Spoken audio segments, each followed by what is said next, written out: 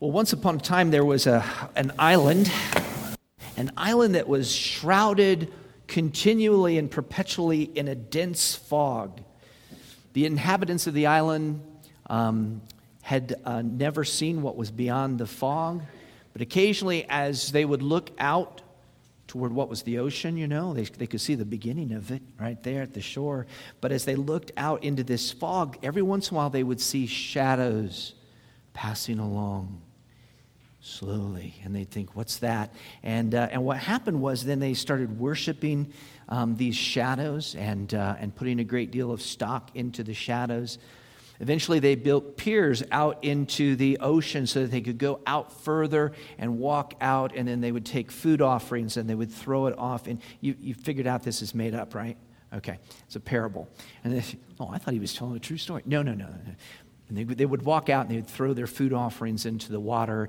And then one day, lo and behold, out of nowhere, a sailing ship, pulled up to the pier and stopped, and men got off of it, and the islanders were perplexed, like, what is this? What is this thing? And they were told what it was a ship, and all of these, and suddenly they realized, wait, that's what those shadows were. All these shadows, all these years that we've been worshiping, this is the actual reality behind those shadows. And so some of the people embraced that new truth, and they even traveled then with ships and saw the world, but some of them were not so keen on the ship. They're like, oh, it's so stark and it's so plain. I remember the shadows and how beautiful the shadows were, and there was such mystery to the shadows. Let's go back to the shadows. And then they created another whole movement of worship where would they go, and they would continue to offer sacrifices to the shadows. Well, we're in Colossians 2. A little break from the parable there, and the parable, you'll understand the parable if you haven't already as we go along here. Paul has been very clear throughout. We've been telling you from the beginning. How many weeks ago now would that be? I don't know. But when we started Colossians, from the very beginning, we said that there were these false teachers at Colossae. And we've been kind of leading up to that and giving you bits and pieces of it. And Paul, first, he went on and on. How many feel like Paul just went on and on and on about Jesus? It's just like he was just stuck. Like, well, is there nothing more to it? Because Christ, in whom is all the fullness of deity and the very image of the invisible God. And he just piles all this about Jesus. And now we get to the problem at hand there at Colossae. So we're going to look at this. We have people at Colossae who, like in the parable that I just told you, we're trying to say, look, there's these shadows that we should go back to. These shadows that are significant and important. We need to go back to worshiping the shadows. And this is the big idea today. Don't let anyone turn you away from the reality of Christ back to shadows. That's the wrong direction. Maybe you say that can't happen. I don't see how that could possibly happen. Excuse me for slurping there. It does. It does. It's happened more than you would think. And we're going to talk about that today, but we're going to look at two warnings. These are not Jay's warnings. I didn't set out to preach. If anybody goes, wow, I think Jay was preaching it. No, I'm just preaching what's here. This is just what's here. And the applications I'm making today are just the things that are present in our culture, in our Christian culture today. So if I offend anyone, if this gets too close to anyone, if it steps on any toes, you take the Word of God, all right? Understand, I may not perfectly lay it out, but this is what the Word of God says. There are two warnings in our text. Two warnings, and there's one great truth to take hold of. Got it? Okay, first warning, don't let them judge you. These false teachers, these ones that are taking you back to the shadows, don't let them judge you. Therefore, let no one pass judgment on you in questions of food and drink, or with regard to a festival, or a new moon, or a Sabbath. Now, let's just start with the word therefore. And I talked about it at the end of last week's sermon that we were going to, that the next word out of the box was going to be therefore. Therefore is a connecting word, right? When you see therefore, the question is, what is it? Therefore, you know that, right? So why is it there? Well, because of everything that came before, Paul says, therefore, so for this reason, as a result of knowing that it's all about Christ, therefore don't let anyone judge you. Don't let them take you away. You don't have to be a Bible scholar to recognize that the things in verse 16 are chiefly Jewish in nature. Well, I would argue entirely, verse 16, utterly, fully Jewish. Old Testament, Jewish practice. Let's look at them. You're just really quickly. You see food and drink. You say, well, all people have food and drink, and there are other religions and cults and so forth that tell you can eat this, but you can't eat that. So that wouldn't have to be Jewish. And then you have you have festivals. Well, that's not uniquely Jewish. And new moons. Everybody gets a new moon once a month, right? Whether you want it or not, you get a new moon. So that could be anything, couldn't it? Then you get to Sabbaths, and you're like, oh, I don't know about that. Sabbath, that's pretty unusual. That's pretty Jewish at this point. Here's the kicker. This is why I'm telling you this is utterly and totally Jewish at this point in verse 16. The only place where you find this collection, this list of these words together, is in Jewish writing and in the Old Testament. And this is the New Testament. And this is Paul, who's thoroughly grounded in the Old Testament, so he knows exactly what he's speaking about. These are all elements of the ceremonial law, as we sometimes call it. You know, it relate when you think about temple worship and the Sinai covenant, the Torah, everything surrounding that, all of the various ritual laws and so forth, all of them are bound up here in verse 16. And these are good in their place. When you read the Old Testament, you're going to come into contact with all of these 613 laws of the Jewish people that surround the temple worship, and they're all right and good in their place, in their place in salvation history. But none of these are binding on the New Testament Christian.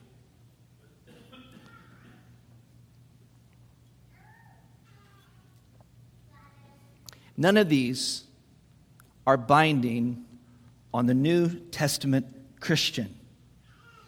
If you look at the book of Acts chapter 15, Peter is talking there against circumcising the Gentiles. But it's a bigger question than that. It goes to the whole issue of the ceremonial law. If you're pushing the ceremonial law, then you're just going to have to accept that circumcision is part of that. And if you reject circumcision as part of that, then you're rejecting the rest of the ceremonial law. Do you understand how they go together? And the early church looked at this. Do the Gentiles have to become Jews to become Christians? Do they have to submit to that? And the answer was no. Peter says, even our fathers and we ourselves weren't able to bear the burden of the law, of those 613. And Paul is stating very clearly that no new covenant believer in Jesus Christ at Colossae was bound in any way, shape, or form to be conformed to those ceremonial restrictions. And what's also clear in the context is that the false teachers that we've been leading up to, that we've been talking about, what's clear is they were judging the Christians who did not practice what they practiced. They were judging them in some way as being second class. They probably weren't saying, well, you're not part of us, but they were no doubt, based on the judgment thing, they were no doubt saying you're not quite there. You're not quite all you could be. You haven't gotten there. And you will see this in some modern teachings that are trying to merge, and this is happening in the church today, and that's why I feel like we have to talk about it. There is a movement within the church in some quarters where they're trying to merge Judaism and the purity laws and all those things with Christian teaching within the church.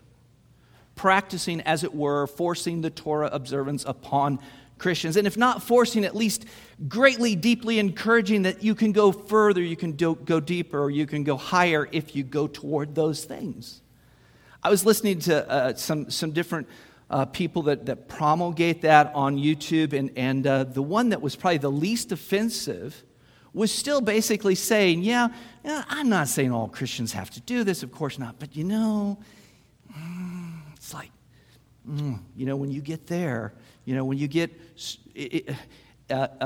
educated to it, it's so rich. It's so, and so it's like, yeah, you're kind of like you're kind of still ignorant if you don't practice And that's sort of the best of it. Some people will throw you out altogether and say you're not even a genuine follower of God because you're not keeping the Torah. Paul says, let no one pass judgment on you in these matters. Don't let it happen. You say, well, how do I keep people from judging me? Well, that's, of course, it's a figure of speech. You can't keep someone from judging you if they are intent upon judging you. What he's saying here is, don't you mentally, spiritually submit to that judgment. Even if it's just to think about yourself as if, well, I'm not quite, and I mean, I think it's not uncommon for evangelical Christians to feel like they're not maybe quite up to standard.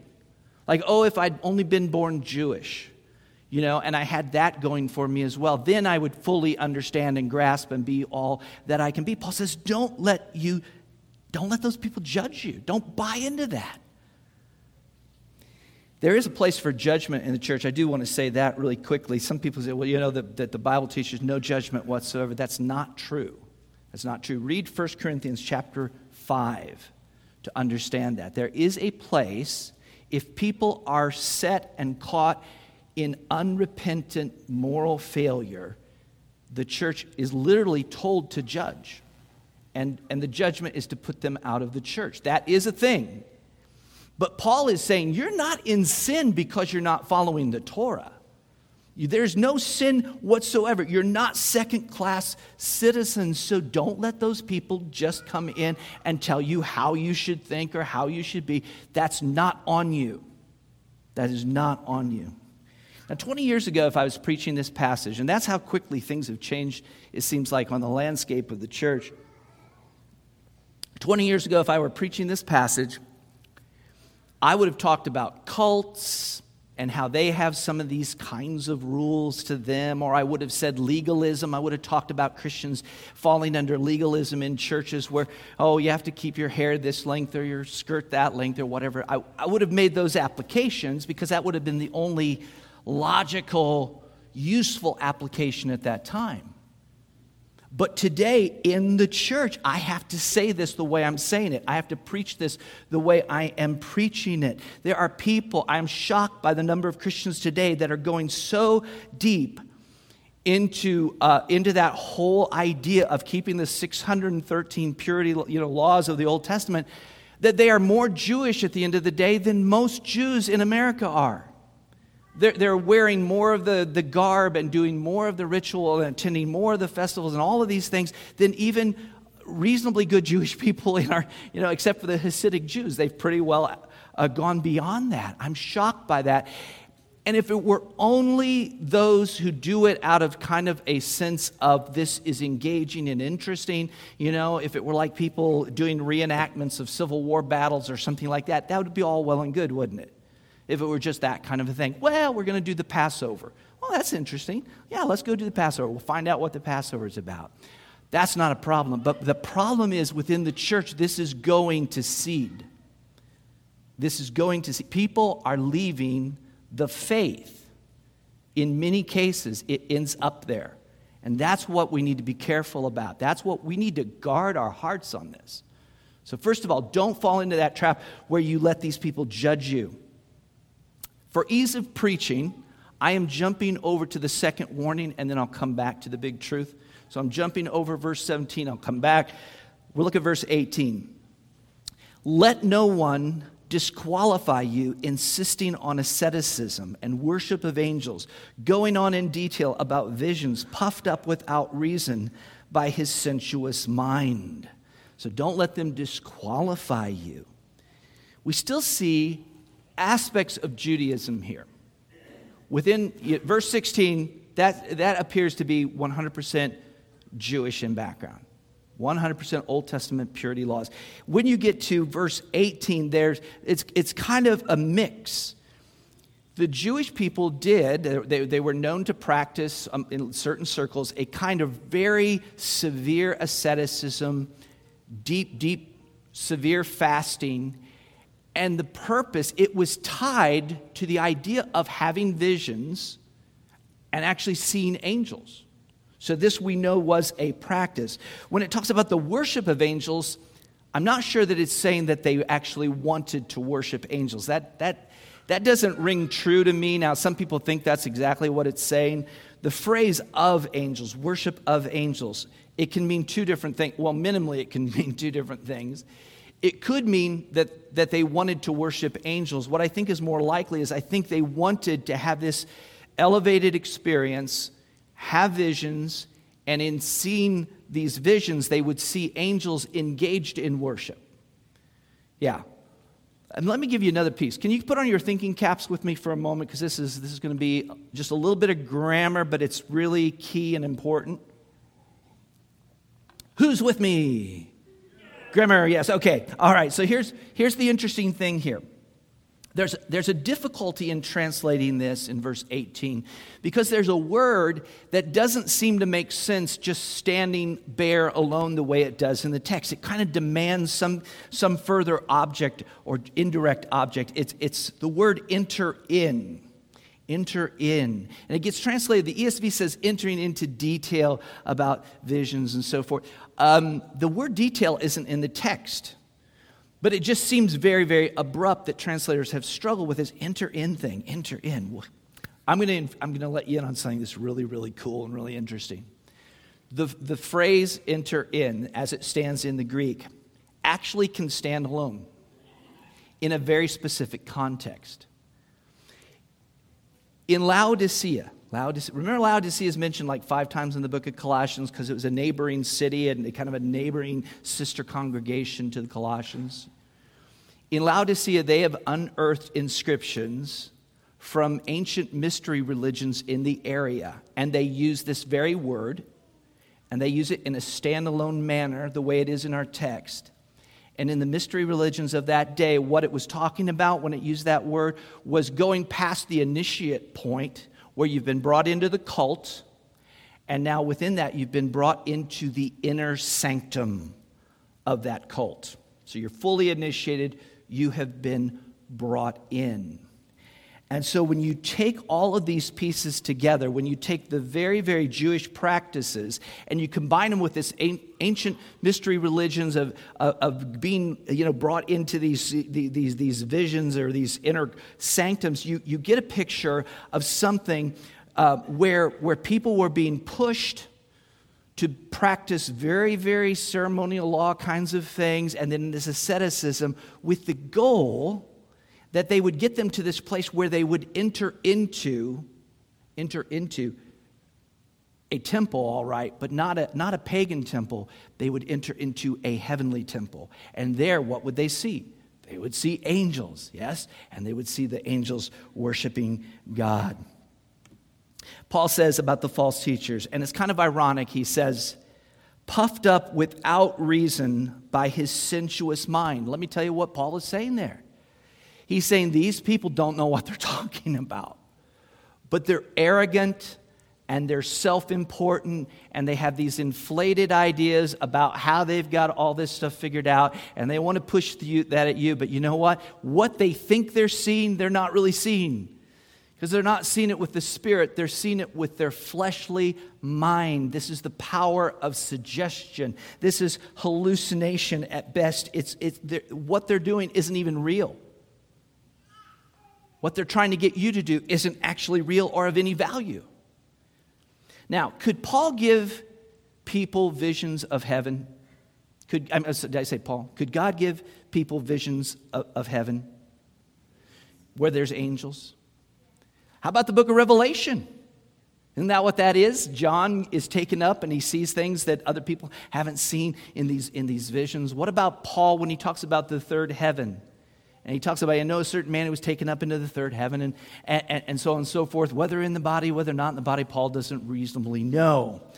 But, it is possible. But the notion of what these people were promulgating, that by an ascended kind of practice of the purity laws under the Old Testament and then adding in this asceticism, that you could guarantee that Christians could reach a higher plane of this sort.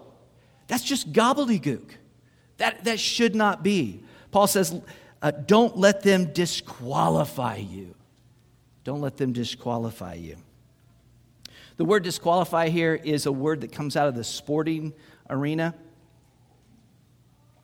It kind of referred to when an umpire or a referee would disqualify you from an event, like for whatever reason you'd been unsportsmanlike or whatever it might be, and they would disqualify you. How many have heard of the 1972 Olympic basketball championship game? The 1972, anyone? It's long. Anybody remember hearing about it? Yes? All right. It was controversial. When you look it up, next to the silver medalists, which were the Americans, there is an asterisk. Because that was the first time the Americans had been beaten, and they were beaten by the Soviet Union. And if you go back and you watch, it really looks like a severe case of cheating them out of what was rightfully theirs. They reset the clock like 3 times or something insane like that to give the Soviet Union more chances at winning the game, which they finally managed to do. Yeah, so the American team literally did not take the podium. They did not go up and receive their silver medals. The team has since then said, why don't you give the medals to like the Hall of Fame Museum of wherever that is and the Olympic Committee's like, no, you have to accept that you were second place and take the medals, then you can give them. And they're like, no, we're not going to do that. They wouldn't let themselves be disqualified, if you will, having been cheated. And that word disqualify also means don't let yourself be cheated out of. Don't let yourself be disqualified.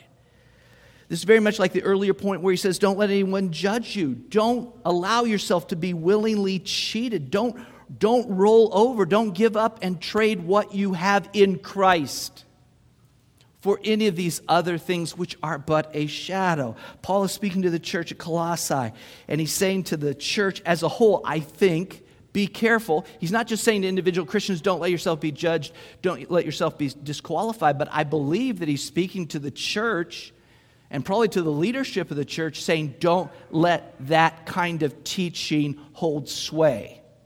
Don't let your church people be judged in that way. You make sure you head that off. Don't be disqualified. The biggest fear when you think about, maybe you thought of this right away when I said don't let them disqualify you. What is the prize that every Christian looks toward?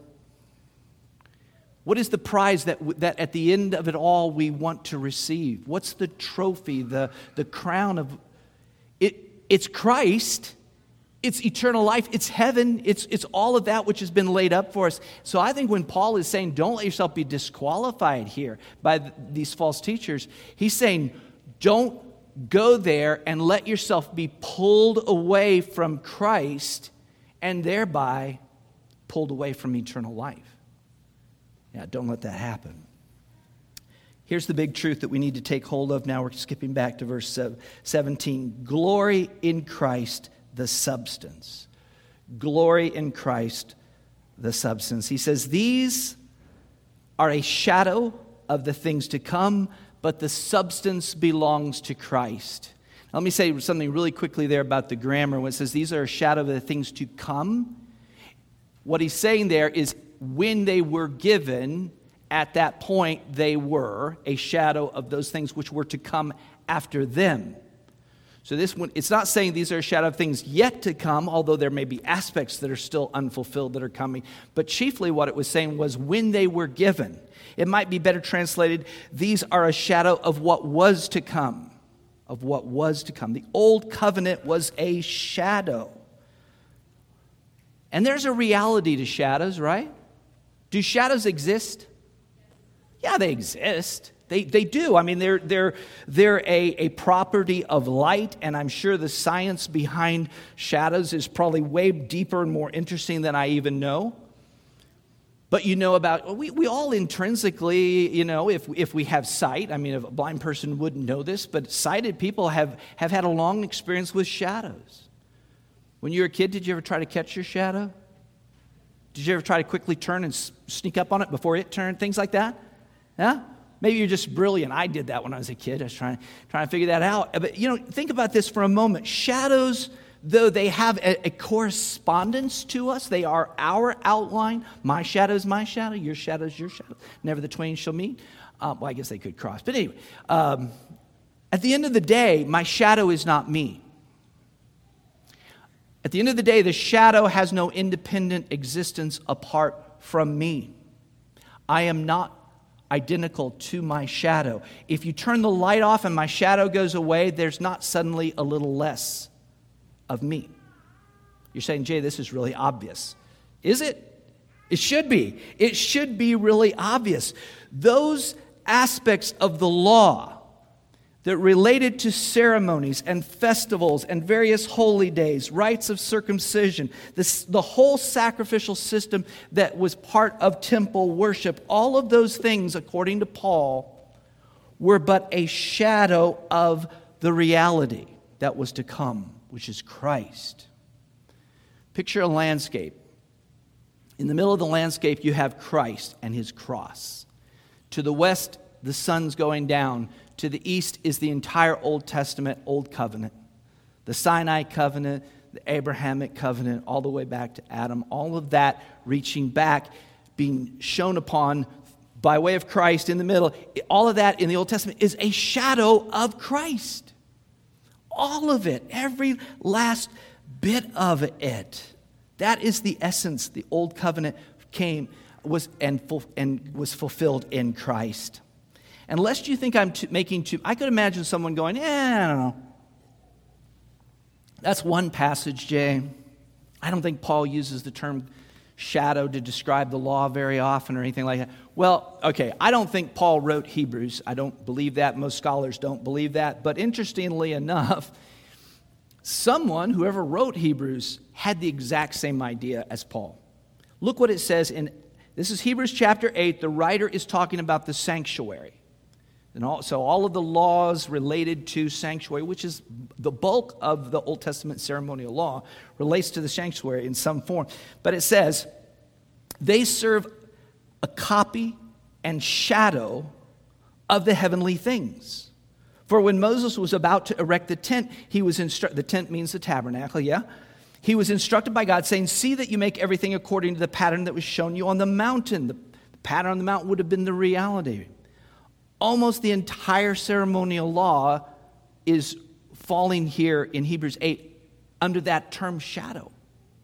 It's a shadow. It's not the substance. Look at Hebrews 10:1. Same word again. By the way, in the Greek, same word. You can do a search on it. Same word. For since the law has but a shadow of the good things to come, instead of the true form of these realities, it can never, by the same sacrifices that are continually offered every year, make perfect those who draw near. Do you see where then the shadows fit? They're great. They point forward to Christ. Could they make us perfect? Could they forgive us of our sins? Could they take care of the sin debt? No, that was nailed to the cross. That is why Christ is the image of the invisible God. Christ, in him is all the fullness of God pleased to dwell. In him is hidden all the treasures of wisdom and knowledge. Our trespasses are forgiven, not in those sacrifices, not in those laws, but in Christ. They are nailed to his cross. That is the substance. Interestingly, the word translated substance here is actually the word body. So do you see how that connects with the idea of a shadow? The body is the reality. Your body, when that casts a shadow, the shadow corresponds to you, but your body, you are the reality. You're the thing that's stopping the light to create the shadow. Jesus is that to the law. Jesus is the body. I want you to hear, for those that want to go down this road, which I understand, and I understand that you can be, you can kind of have a toe dipped in the water and find these things very, very scintillating and very interesting, the idea of practicing the law and so forth. I get that. I think educating oneself makes sense. But you will never, if you're a Gentile, you are never going to be a Jew. You understand this? Right? You're not. It's not going to happen. You never will be. That's not how this thing works. And you're never going to be more of a Hebrew than Paul. Listen to what Paul says about this whole matter. because he sums up works righteousness, the idea of keeping the law, of keeping all 613 that are supposed to be kept. He says, look out for the dogs, look out for the evildoers, look out for those who mutilate the flesh. He's talking about the circumcision group here. For we are the circumcision who worship by the Spirit of God and glory in Christ Jesus, and put no confidence in the flesh, though I myself have reason for confidence in the flesh also. Now he's getting into those people that are getting deep in, starting to brag about this stuff. He says, hey, if anyone else thinks he has reason for confidence in the flesh, I have more. Circumcised on the 8th day, of the people of Israel, of the tribe of Benjamin, a Hebrew of Hebrews. As to the law, which is what we're talking about, a Pharisee. As to zeal, a persecutor of the church. As to righteousness under the law, blameless. He's like, according to that outward ceremonial law, I had ticked all the boxes. But whatever gain I had, I counted as loss for the sake of Christ. Indeed, I count everything as loss because of the surpassing worth of knowing Christ Jesus my Lord. For his sake, I have suffered the loss of all things. What did you lose, Paul? He lost that standing of keeping all those laws as a good Pharisee. I count them as rubbish in order that I may gain Christ and be found in him, not having a righteousness of my own that comes from the law, but that which comes through faith in Christ, the righteousness from God that depends on faith.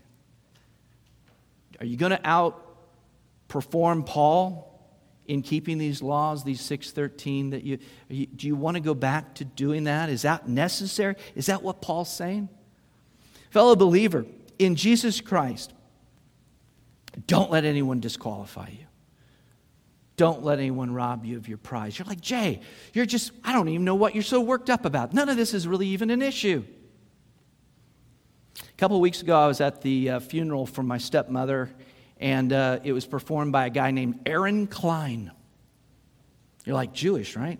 That's what I thought. So I asked him afterward. We were sitting around. He did such a great job with the funeral. It was so rich biblically. And I'm sitting with him. Aaron Klein, huh? That must be Jewish, right?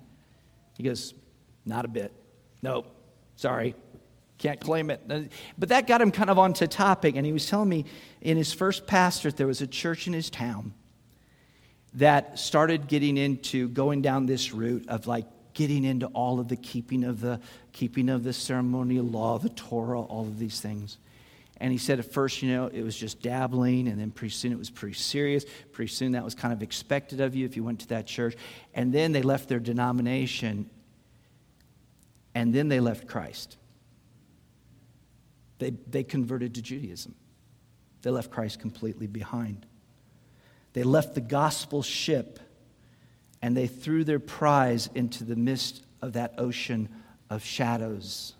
And that's what we have to be careful about. As I said, 20 years ago, if I'd preached this text, I would not have even mentioned this. It wouldn't have even come to my mind. But so much has happened in the last 20 years where people start, and I get it. Michael Brown, is Jewish. He's a Jewish believer. He talks about this. He says, that at first it fascinates, and then, gosh, I've forgotten the second one. But basically, then it complicates, and eventually it suffocates people's faith in Christ. We have to be careful, boys and girls. We have to be careful. I know some only see it as instructive, as informing their Christian faith. Okay, but be careful. Be careful. Pretty soon, if you're not careful, you are literally leaving Christ behind altogether. Serious Christian scholars have always been interested in the Old Testament. That's one of the things you'll run into. People, when they discover this kind of thing, often they feel as if they've uncovered the secret that nobody's known anything about all this time. The truth of the matter is, Christians, for as long as the church has existed, and especially, you come to the Reformation time period, and there was this acceleration in going back to the original languages. I couldn't become a pastor without learning Hebrew. Now, my Hebrew is horrible, I'll just admit that. But the point is, the study of Hebrew, the study of the Old Testament is an essential part for every Christian. Every Christian. If you come to this, this is not new information, but it is ultimately a shadow. It is a shadow. And the substance is Christ. And that's who we preach. If you are here today and you're not a believer in Jesus Christ, this message has been aimed pretty squarely at the church. I get that. But if you are lost, if you are without Christ, that's who we preach. Jesus Christ, Him crucified. In Him is the fullness of God. In Him, the fullness of deity was pleased to dwell. And in Christ, we, having come into Him, have all of the privilege and the provision that God has given in Christ. If you come to Christ, if you turn from your sin, if you put your trust in Him, you will be given eternal life. That's the prize. Take hold of that. Take hold of eternal life today, Christian. Embrace it. And don't let anyone disqualify you from that. Don't let anyone push you back to the shadows. Let's pray. Father God, I really would never have thought 20 years ago that I'd be preaching a sermon like the one I am today, but Lord, so many have become so fascinated in these shadows that in some cases, Lord, they have literally confused Christians, and Christians have been confused and left feeling judged or disqualified. In some cases, Lord, like the one we were talking about, people have altogether left the faith. They have disqualified themselves from the prize of knowing Christ. Lord, help your people to stay focused on the centrality of Jesus Christ, that they might know Him and love Him and not be taken away, not be judged or disqualified or pulled away or deceived. And Lord, we pray that in the end you would be glorified in us and in your people. We pray, Lord, that if there's a person here today that has wandered in and doesn't know you, that such a person hearing the gospel of Christ would be drawn to Him, not the shadows, but drawn to Christ, and believing in Him, be wonderfully saved. We ask it in His name. Amen.